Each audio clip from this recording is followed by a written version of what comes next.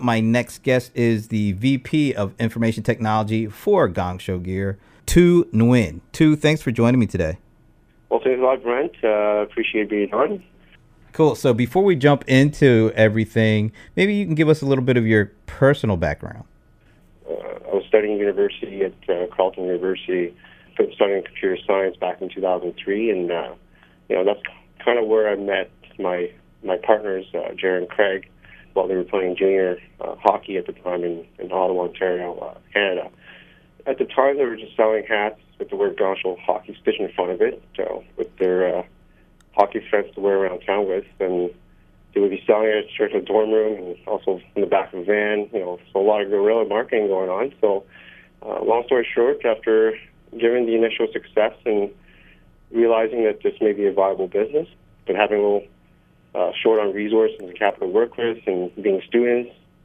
So at the time, creating a small website and selling online was, the new thing to do, and really the only way to start a small business and that can reach customers all over the country 24/7. Maybe you could talk about how the term Gong Show is really a part of the hockey culture. So Gong Show is a lifestyle hockey apparel brand. So, the word Gong Show, if you can remember back, when it first originated, the word, you may have heard it from a hit TV show back in the 70s with Chuck Barris. I remember that guy. Yeah. But since then, it's really been made popular and kind of been adopted by the Canadian junior hockey culture, and as the go-to word to kind of describe the many chaotic and crazy situation that can often occur on or off the ice. So, this could be like, huge line brawl, or the word has become over the years been pretty synonymous with hockey culture, and it's really quite well known now among the hockey community. So what do you guys sell online at Gong Show Gear? So we sell hats, T-shirts, a lot of apparels. We've introduced jeans this year. So really extended our line and kind of really grown the market. And typical stuff that, hockey guys would wear, hats, T-shirts, jeans, even jackets we're introducing this year. So really a full lineup of stuff that, it really incorporates hockey culture into the clothing. So, really cool sayings and slogans, and also low-key stuff, too, that they could wear day to day as well. So, now, you guys are based out of Ottawa, Canada, but hockey is an international sport. Lots of people play it. Lots of people watch it all throughout the world. But setting up the store on the web, how difficult was that, and how has it worked out for you guys so far? Well, like I said, back in the day when it was just Jared and Craig kind of selling it off their, out of their dorm room and back of the van, showcasing the stuff and say, okay, here's, buy this hat for, $30 or whatever, and whatnot. So, long story short, giving it the initial success and realizing that it was, this is a business, a lot to gain, but very, really low resource and capital to work with. You're just students and playing hockey at the time. So, right back then, creating a website and selling it was really the only thing to do for a small business that could reach potentially, customers all over the country, 24/7. So I came in offering my expertise in web and technology and the side of the business, and I did work for them. And then soon after, they were asking me to join as a business partner. And since then, I've kind of led and implemented Gong Show's e-commerce, social media, and technology strategy. So maybe we could talk a little bit about some of the numbers of the people that are coming to the site and visiting it.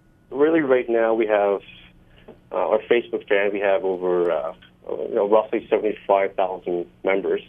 On Twitter, we have around 26 followers. So it's really come to form in terms of how many potential customers or customers we do have, and how many followings we have. And, again, it stems from the hockey culture. A lot of hockey guys are very close-knit, and, they like to share stories and kind of celebrate things together and whatnot. And it's a really great meeting for us to, showcase our stuff and, whether it's promotions or new stuff or getting feedback from them directly. So we kind of leverage on social media, as well as, when we first started out, there wasn't really any kind of mediums that allowed us to do this other than, community forum. But, at the time, it was really resource intensive for small business to have one up and running, and maintained. So, but we were sort of ahead of the curve in having all those kind of things. Nowadays, the landscape has definitely changed, and with Facebook, Twitter, and other mediums, cloud mediums, per se, that's come into play, it's really allowed any type of business, big or small, to have that edge, sort of even out the playing field a little bit. So, how do you transition those conversations into sales on the website?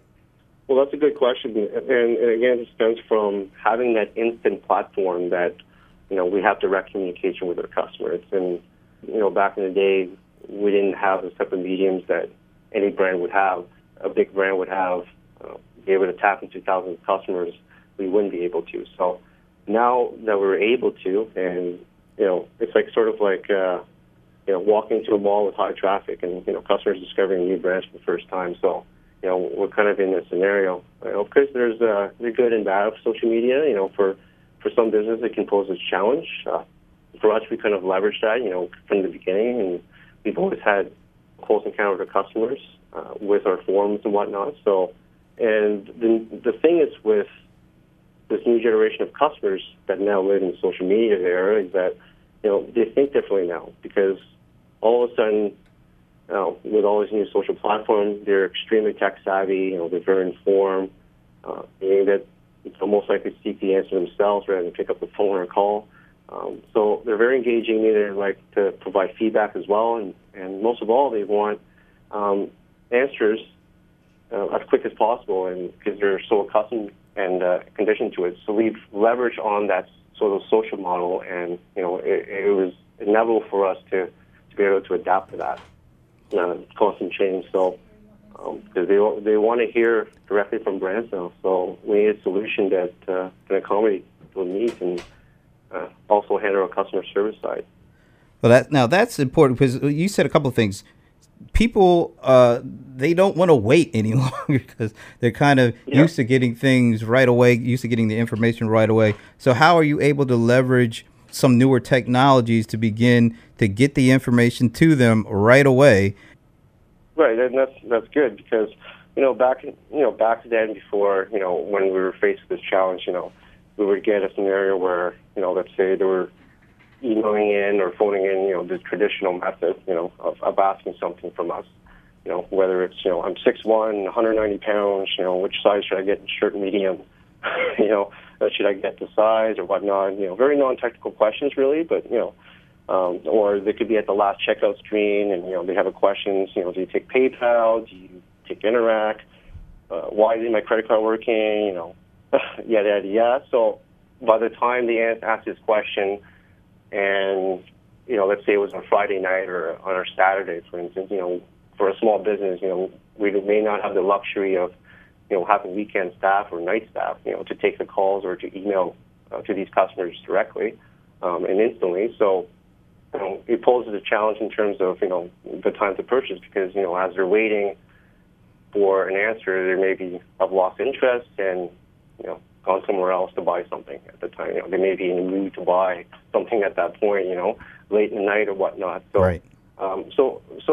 So one of the technologies we came encounter was NanoRep, and it was a cloud customer service service that kind of fits right into that social model I was talking about.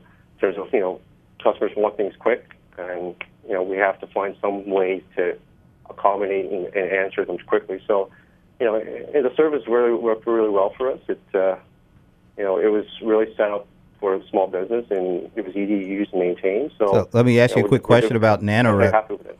So how has that impacted the conversion rates you have on your site? Since NanoRep was intercepted about, we've been on it for 8 or 9 months now, we've immediately seen a dramatic drop in redundant emails over the course of 3 months after we've implemented, because it takes a little while to build the knowledge base based on the questions that are coming in, and kind of taking those questions and answers and implement the database and kind of build from there, a library of answers. So we've seen a dramatic drop in the running emails, and not only that, but our auto answer rate now is anywhere between 65 to 75%, which is pretty good. So, a typical day where we get 20, let's say 10 or 20 redundant emails a day, like those ones that are, I'm 6'1", 190 pounds, what size do I get? Is credit card work and whatnot?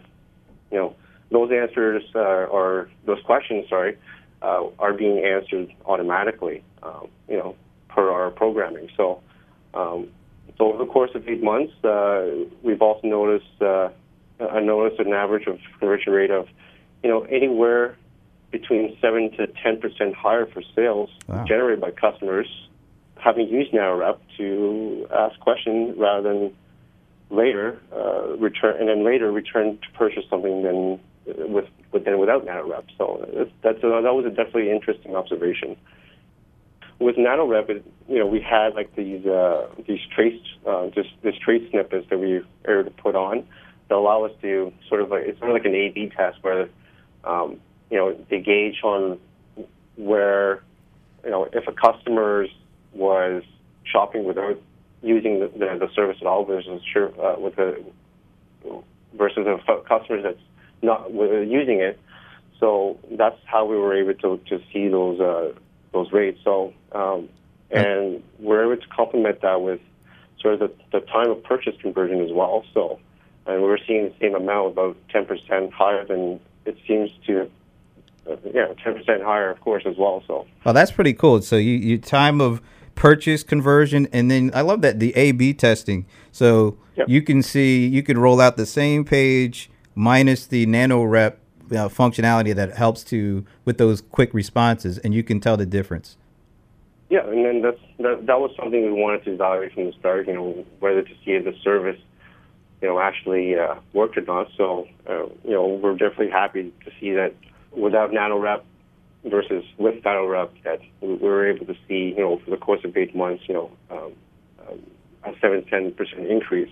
And one thing to observe also is the time of purchase conversion, which was what I was mentioning with the, with customers, when they were at our site and they're looking for questions, and it can mean the difference between them buying that day or the next day or never at all.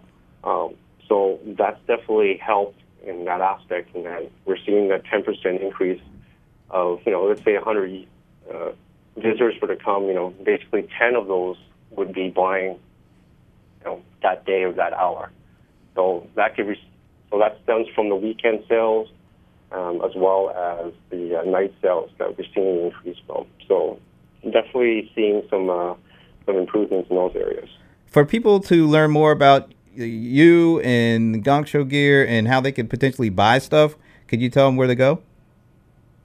Yeah, you can go to gongshowgear.com, and you could also look for stores nearby by going on our website and going to store and checking out our retail location all across North America, and we have distributors in Europe as well.